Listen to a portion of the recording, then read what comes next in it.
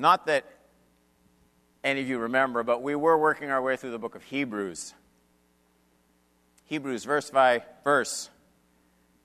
And today's text, I will make some comments about the last time we were in Hebrews together to set up some context. But today's text is Hebrews 6, 13 to 20. So we'll finish chapter 6. And the title is, A Sure and Steadfast Anchor for Your Soul. A sure and steadfast anchor for your soul. Hebrews 6:13. For when God made a promise to Abraham, since he had no one greater by whom to swear, he swore by himself, saying, Surely I will bless you and multiply you. And thus, Abraham, having patiently waited, obtained the promise. Now, the writer of Hebrews knows he's said something confusing when he talks about God's swearing an oath. And I think he knows he has to explain that, because you just don't hear that very often. 16. For people swear by something greater than themselves, and in all their disputes, an oath is final for confirmation. So when God desired to show more convincingly to the heirs of the promise the unchangeable character of his purpose, God wants to emphasize that. What does he do? He guaranteed it with an oath, so that by two unchangeable things, in which it is impossible for God to lie, we, that's the people to whom the writer of Hebrews is writing, these Jewish Christians under the persecution that they're facing, and we who have fled for refuge might have strong encouragement to hold fast to the hope set before us. I was going to talk about that hope. 19. We have this, that hope, as a sure and steadfast anchor of the soul. A hope that enters into the inner place behind the curtain. Where how does my hope get there? I'm here. I have this hope. How does it up in glory, behind the curtain, presence of God? How does it get there? 20.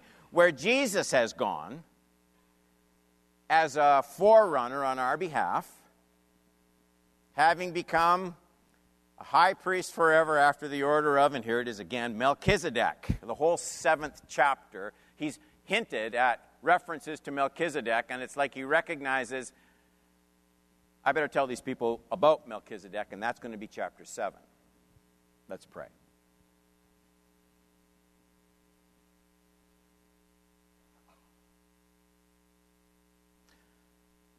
Lord,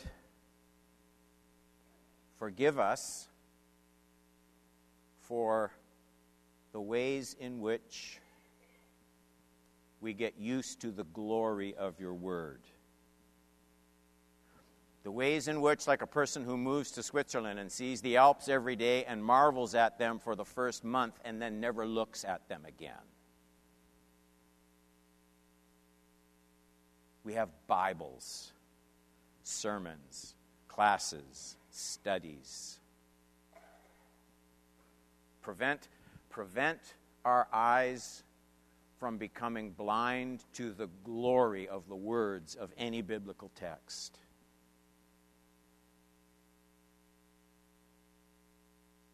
Open our eyes, the psalmist prayed, that we might behold wondrous things from your law. And so do that work in our hearts, I pray. In Jesus' name, amen. Is this going to work or not work? Okay, thank you.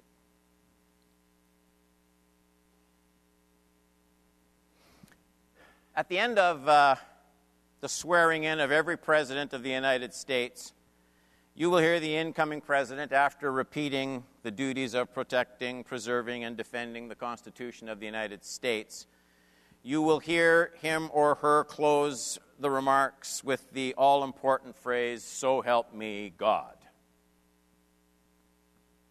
Now, whether or not the incoming leader actually cares beans about the help of God is, I'm sure, open to debate and not my point. But that particularly famous phrase, it does open up an interesting question related to today's text, because this is a text all about oaths and swearing faithfulness to promises made. And immediately there's something weird about that when you talk about God. When God swears he's going to do something, it doesn't make sense for him to say, "So help me God," because he's God. So there's no one else to offer him help in anything. There is no authority beyond himself. And yet, that seems to be the nature of taking any kind of oath. I mean, in court, many people swear to tell the truth, the whole truth, nothing but the truth. And when they do that, they frequently place their hand on the Bible. I don't know if that's mandatory anymore, but it used to be. Place your hand on the Bible, which is just another way, even if the person's an atheist, it's another way of saying, "So help me God," because God, it is assumed, wrote the book. And so it's a way of bringing God into the picture. I will tell the truth, so help me God. So the point here is oath-taking, swearing truthfulness.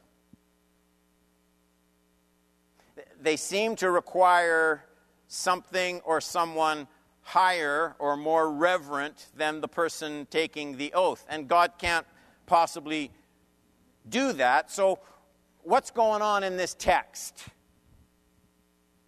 That's what we want to consider today. Point number one.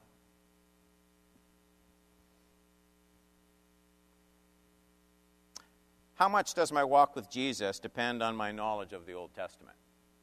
How would you answer that? How much does your walk with Jesus depend on your knowledge of the Old Testament? And one might hastily conclude the reading of the Old Testament has almost nothing to do with vital New Testament contemporary Christian experience. So, I mean, many portions of Chronicles and Leviticus, they feel void of spiritual life. Any practical help? How is reading Leviticus going to help you live your Christian life in Newmarket in 2017? It's a fair question. Now, what I want to do real quick is to point out the link between today's text. We started at verse 13 of chapter 6. The link between this reference to God's oath to Abraham and swearing and that anchor of the soul. I want to look at what does today's text have to do with what we just finished studying in Hebrews 6, 11, and 12. In our last study together, we read these words. The writer of Hebrews, speaking to these Jewish Christians in their struggle, he says, "And we desire each one of you to show the same earnestness." So here's the issue. We want earnestness in these people. "And to have full assurance of hope to the end. So that you may not be," see that? That can happen, right? Anybody know what sluggishness is following Jesus? I know what it is. Not sluggish, but imitators of those who through faith and patience inherit the promises. And so the idea there, we studied those verses, 11 and 12. The idea there is sluggishness for all of us, sluggishness has to be resisted. It will settle on your soul the way the rain comes down from heaven or fog rests on a given area. Sluggishness settles on your soul like extra weight gains around your tummy. Sluggishness. And the writer says Christians between now and when Jesus comes back have to fight sluggishness and replace it with that, earnestness.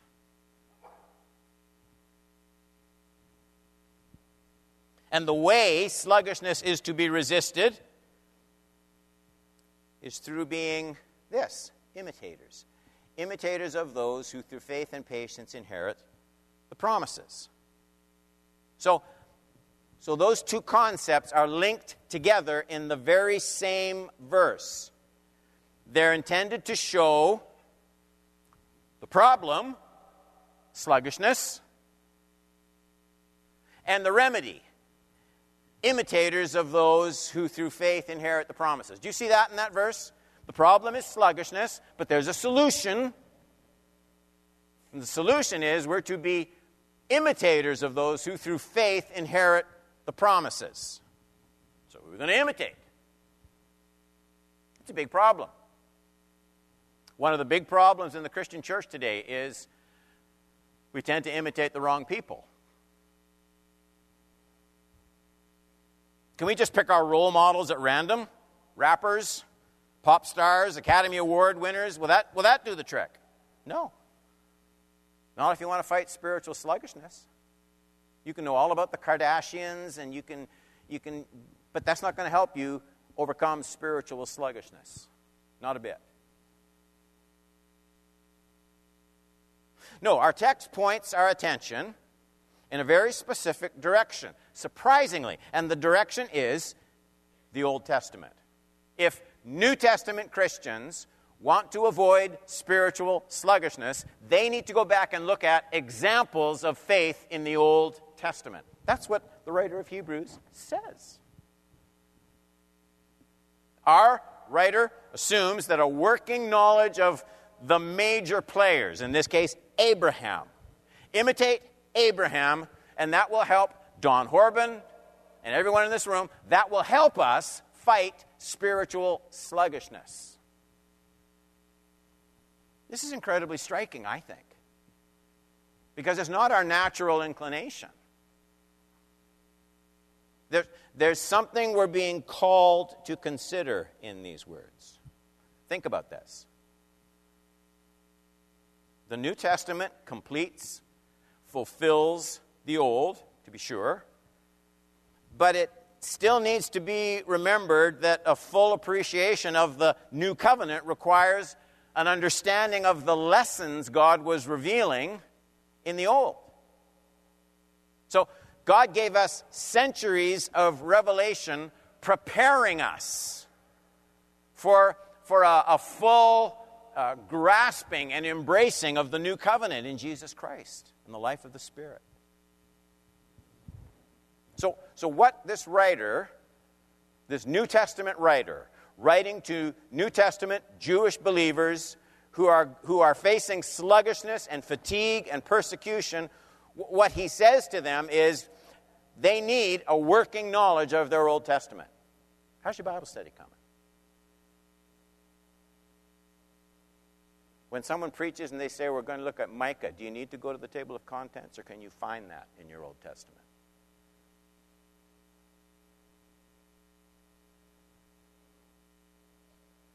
Examples, warnings, personalities are mentioned constantly, over and over again, frequently on the lips of Jesus. He talks about Abraham, and he talks about Noah, and he talks about Adam and Eve. These two testaments are designed to be read together. There's a plot line being formed. The ending is seen in its deepest meaning when we understand how Revelation gets there. So I wanted that as the first kind of backup point. How much does my walk with Jesus depend on my knowledge of the Old Testament? A whole bunch. Now, point number 2. God's oath to Abraham. And what does it have to do with me? What does it have to do with you? It's in verses 13 through 15. For when God made a promise to Abraham, so here's the promise that's made. Since he had no one greater by whom to swear, he swore by himself. Now, this is beyond the promise. Saying, surely I will bless you and multiply you. And thus Abraham, having patiently waited, obtained the promise. Now, if you know your Old Testament at all, you'll know there are several times when God made a promise of an heir to Abraham. But there's a particular reference point for this text. And the clue is that phrase, he swore by himself, 6:13. There is one particular time those words were spoken to Abraham, and the context, we need to read it because it's packed with meaning. So if you got a Bible, look at Genesis 22, 12 to 18. You know the story. Abraham going up the mountain with Isaac. Confused Abraham because God has told him to take his son Isaac up on the mountain and offer him as a sacrifice. And that's what the pagan nations all around Israel did. But God had always forbidden it. And so up he goes with Isaac. Picture it. Ties him up. It's your offspring. He's going to obey the Lord. And that's right where you have to jump in and pick up the story. Genesis 22:12. He, God, said, do not lay your hand on the boy or do anything to him, for now I know that you fear God, seeing you have not withheld your son, your only son, from me. And Abraham lifted up his eyes and looked. And behold, behind him was a ram. You know, those long, long horns, caught in a thicket by its horns. And he's wrestling, and he can't get out. And Abraham went and took the ram, offered it up as a burnt offering instead of his son. And so Abraham called the name of that place, the Lord will provide, as it is said to this day, on the mount of the Lord it shall be provided. 15. And the angel of the Lord called to Abraham a second time from heaven. So there's this voice.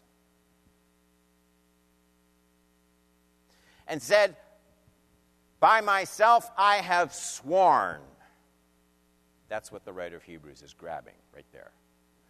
By myself I have sworn, declares the Lord, because you have done this and have not withheld your son, your only son. 17, I will surely bless you. I will surely multiply your offspring as the stars of heaven and as the sand that is on the seashore, and your offspring shall possess the gate of his enemies.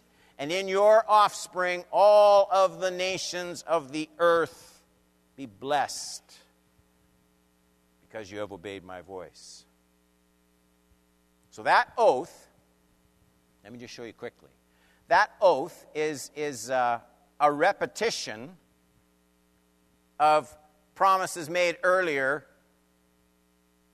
to Abraham, where Genesis 12:2 and 3, I will make of you a great nation. I will bless you, make your name great, so that you will be a blessing. I will bless those who bless you, and him who dishonors you I will curse. And in you all the families of the earth shall be blessed. So just how all the nations of the earth should be blessed through Abraham is expanded a little bit in Genesis 15. I'm just going fast over these. Behold, the word of the Lord came to him, this to Abraham. This man shall not be your heir, your very own son. Not Ishmael. It's going to be Isaac.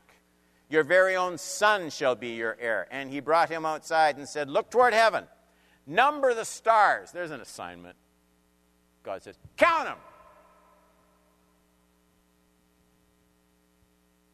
If you are able to number them. Then he said to him, so shall your offspring be. Now, the important words are that fourth verse. Your very own son.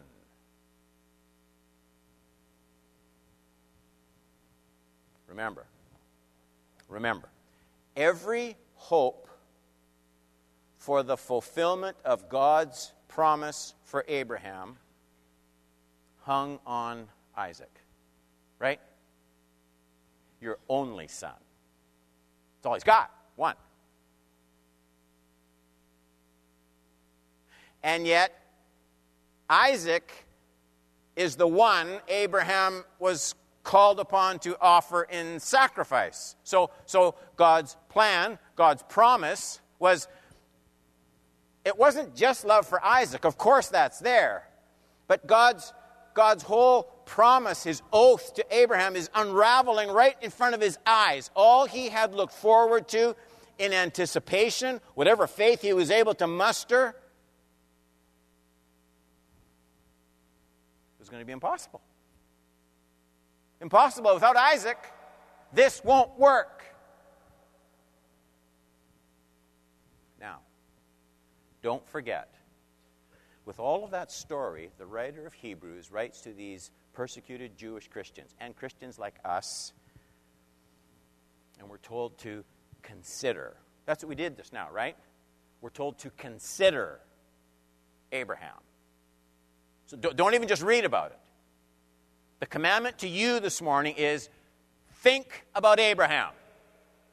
Paint that story. Make it vivid. Our writer of Hebrews holds him up as an example, as someone these Christians are to imitate, 6:12. You fight sluggishness by imitating those who through faith inherit the promises, and then we're told about Abraham right away. So your spiritual sluggishness, fatigue, boredom, is to be resisted by thinking about what happened to Abraham. Abraham had a promise of God, and then there was real life, and the two weren't lining up.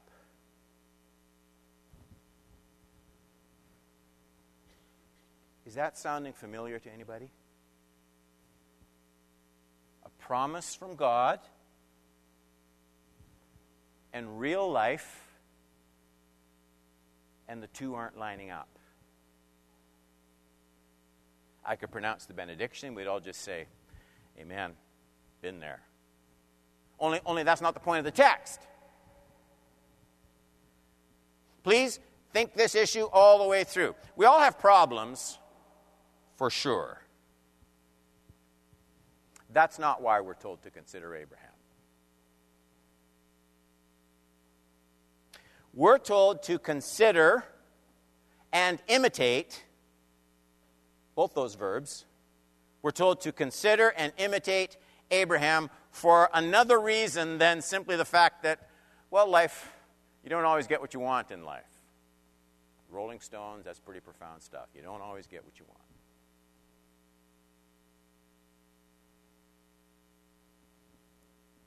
For Abraham, the issue isn't just coping with problems. For Abraham, the issue is the cutting off of all hope. Right? That's what Isaac represents. It's not just a backache. It's not just, well, you lose your job. It's not just, well, I prayed for healing and it didn't come.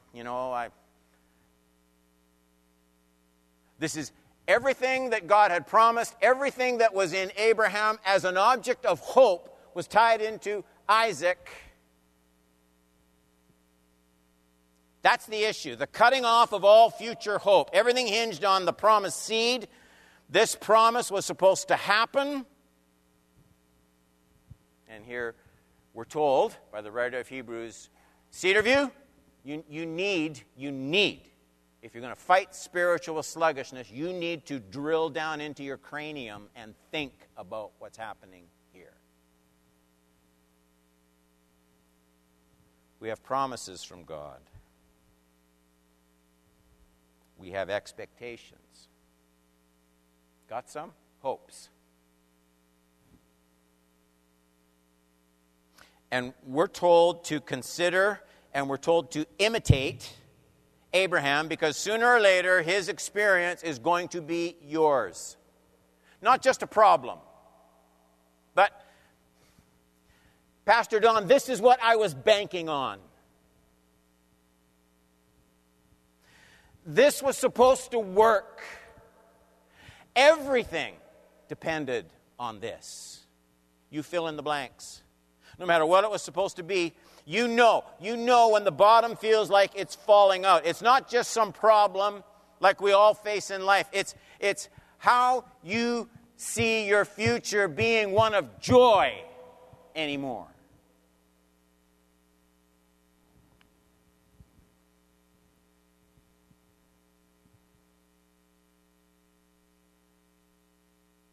And right now you can't see your way out. Right now you're sitting here and things, in terms of your relationship with the Lord, things have stopped making sense to you. This is where this text comes in. Imitate Abraham when what you consider for your future hope and joy doesn't appear secure or even possible. Imitate Abraham when, unlike the other difficulties that come along in your life, you have gradually come to the place where you can't summon hope to go on. You can't see any joy down the road. That's the issue of this text. God doesn't work anymore. This is where these Jewish Christians, those first readers of what we're reading this morning, same letter. We get to read the same letter they read. It's amazing. This is where those Christians found themselves. Their Christian faith was as precious to them as yours is to you. Oh yeah.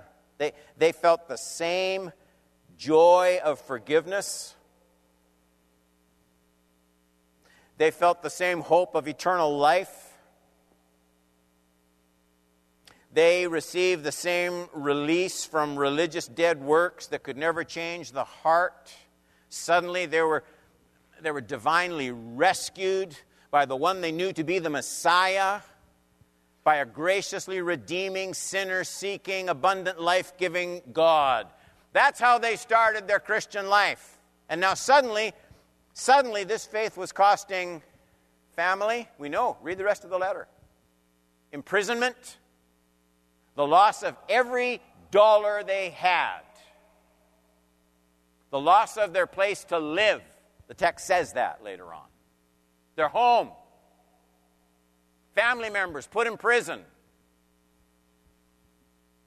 It was the cause of all loss of income and earthly security. It brought instead persecution, imprisonment. And so here's where they are. It looked like their hope was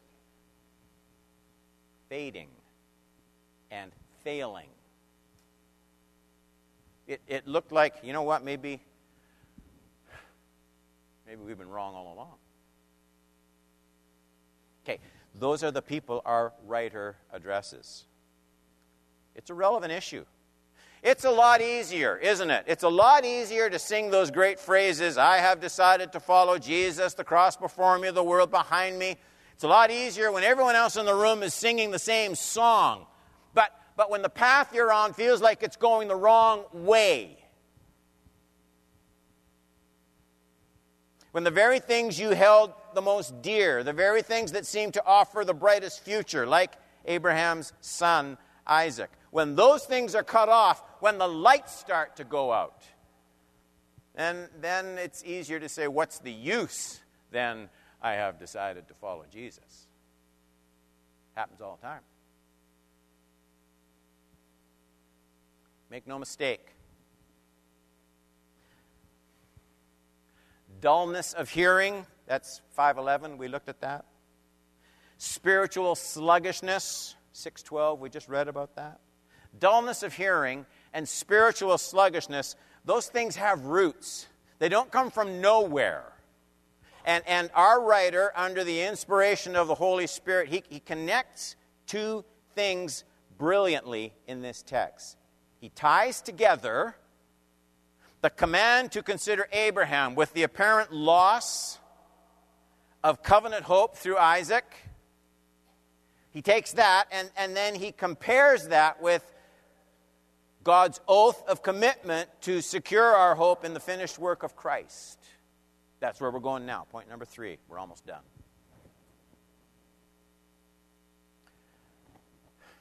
I sat down and did this third point and rewrote it 20 times to think of the clearest way to say it. This is the best I could do. I can't tell you how important this point is to me. If you set your hope on the wrong things, the promises of God will rarely seem to work. Read that with me. If you set your hope on the wrong things, the promises of God will rarely seem to work. Look at Hebrews 6. 16 to 20. Now he's talking about the oath. God taking the oath. For people swear by something greater than themselves, and in all their disputes, an oath is final for consummation. So when God desired to show more convincingly to the heirs of the promise the unchangeable character of his purpose, he guaranteed it with an oath, so that by two unchangeable things, in which it is impossible for God to lie, we, who have fled for refuge, might have strong encouragement to hold fast to the hope set before us. We have this as a sure and steadfast anchor of the soul. A hope that enters into the inner place behind the curtain where Jesus has gone as a forerunner on our behalf, having become a high priest forever after the order of Melchizedek. Now, there's so much in these verses. And we should start by noting this is the only place in your Bible, whatever translation you have, this is the only place in the entire Bible where that verb guaranteed, verse 17. It is not used anywhere else in the Scripture. Just here. And so we're immediately made aware there is something important being said. These verses enforce the idea of God's trustworthiness with 18, two unchangeable things. And those two things are God's promise and God's oath. We still sing, don't we? We don't much anymore. We should. His oath, his covenant, his blood, support me in the whelming flood. His oath. And when I read that, I have a question. You probably have the same one. By two unchangeable things, his promise and his oath. And when I read that, I say to myself, why isn't God's promise enough? Shouldn't that be enough? I mean, does God lie? Some people don't even think it's right for Christians to take an oath. I'm not getting into that one right now. But what I can tell you is God does. Surely there's no need for an absolutely faithful, truthful God to back up a promise with an oath. God's very good at keeping promises. So why an oath? Well, certainly God doesn't need his oath. God's not insecure, hoping he can pull off what he says he's going to do. God's very good at doing exactly what he wants to do. He's actually better at that than anybody else. God's very sure of himself. We, however, need all the assurance we can get. You'll notice why in that 18th verse, where we are all described, you, me, all of us, we're described as refugees. We hear a lot about that today, don't we? We who have fled for refuge might have strong encouragement. That title shouldn't surprise us if we've been thinking through this whole letter carefully. The idea of being refugees. It brings us back into earlier passages that we've studied. Hebrews 3, the wilderness generation, wandering, no home, wandering in the wilderness. Their failure to enter the promised land, Hebrews 4. The whole generation wandering in the wilderness again. That's the picture we're given. And then their terrible mistake was the way they persistently sought their security, their hope, the fulfillment of all their aspirations. They would fulfill those things outside of God's promised rest. Now, remember the third point that I had you read all together.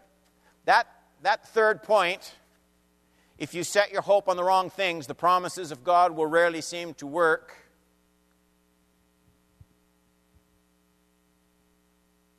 And you see how that principle takes effect in Hebrews 3:14 to 17.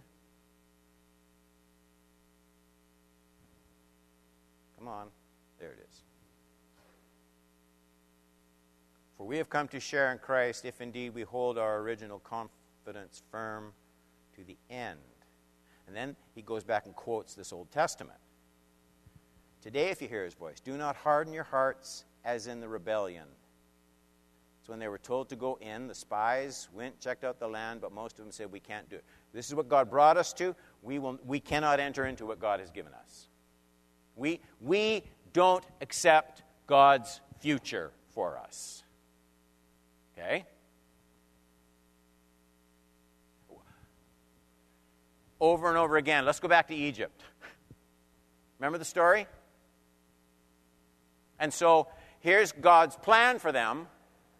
And they are constantly trying to find contentment, security, fulfillment, a future, joy. They're trying to find that on their own terms rather than God's. And the result is they die. They perish.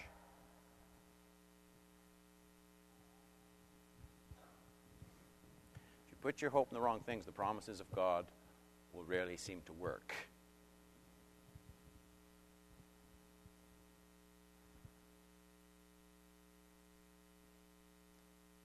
For we have come to share in Christ if indeed we hold our original confidence firm to the end. As it is said, today if you hear his voice, do not harden your hearts as in the rebellion. For who were those who heard and yet rebelled? Was it not all those who left Egypt, led by Moses?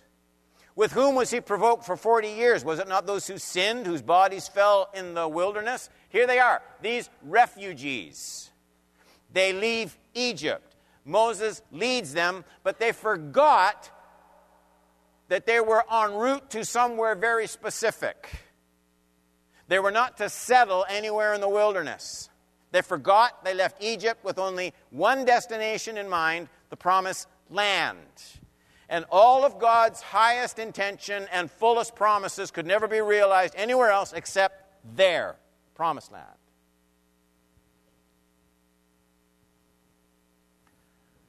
So our writer, who looks at these Jewish Christians and us, and he sees people growing sluggish, and he sees them getting tired, and he sees people who don't seem to have any sense of hope or destiny driving them through life.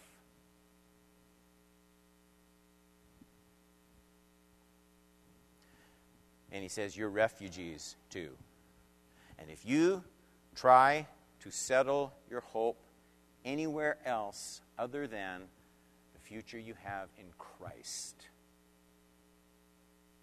If you get bogged down with the hope of being the most successful business person in Newmarket, if you get bogged down with trying to fulfill whatever aspirations you might have educationally, if you set your hope on, maybe you're a single person. Maybe you're a single person and you are getting to the place where you actually desire marriage more than you desire to follow Christ.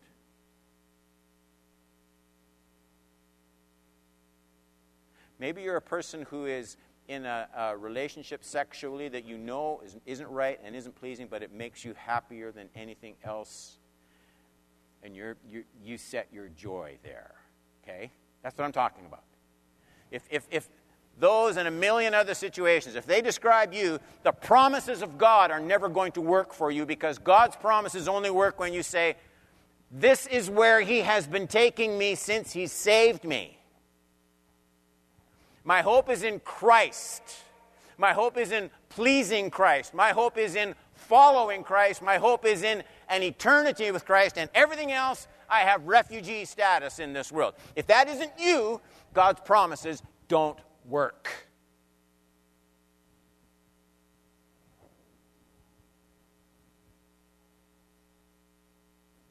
If you try and make home, remember those people, our writer says, those wilderness people, if you try to make home what God never intended to be home, you will perish.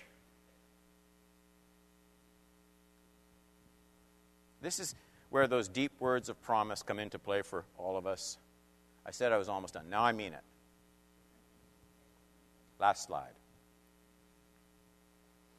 This is where those words of promise come into play. We have this as a sure and steadfast anchor of the soul. A hope that, now he describes how this anchor works, that enters into the inner place behind the curtain where Jesus has gone. Okay, so this, you know how an anchor works on a ship? It has to be, it doesn't work just sitting on the ship. Like, it has to be anchored to something. Am I being too technical for you? What is this anchor fastened to? Well, I'm constantly thinking of where Jesus has gone.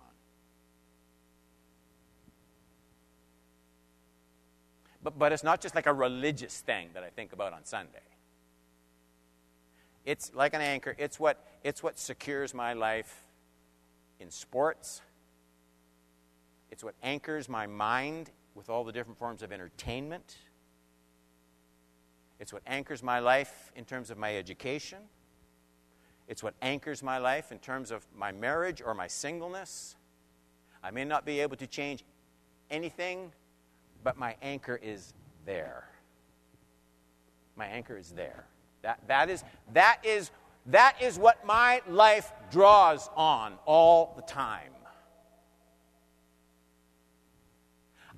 I don't have anything else that I'm attached to. Not like that. Don't miss this central issue. In those two verses, God gives all of us a lot of good things. We should be thankful for all of them. My, we're blessed. We ask for daily bread, God is gracious. But the central issue of this text and the central issue in our lives is the placement of your ultimate hope, is the fixing of your deepest desires.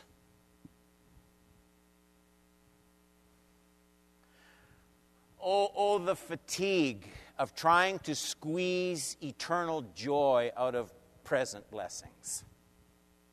It's not in there.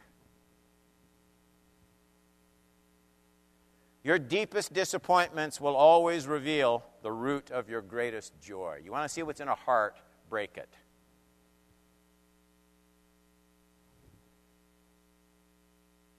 Every earthly security is as solid as a morning mist. And that's why this text says God actually took an oath all by himself. Just so someone like me, I need all the help I can get, would have double confidence. Don, you don't see the fulfillment of it all right now. Be like Abraham. He doesn't see how this is going to work out when he starts up the mountain with Isaac, tied hand and foot. But anchor your life on Christ. And don't make that a slogan. Make it the way you live. And everyone said, let's pray together.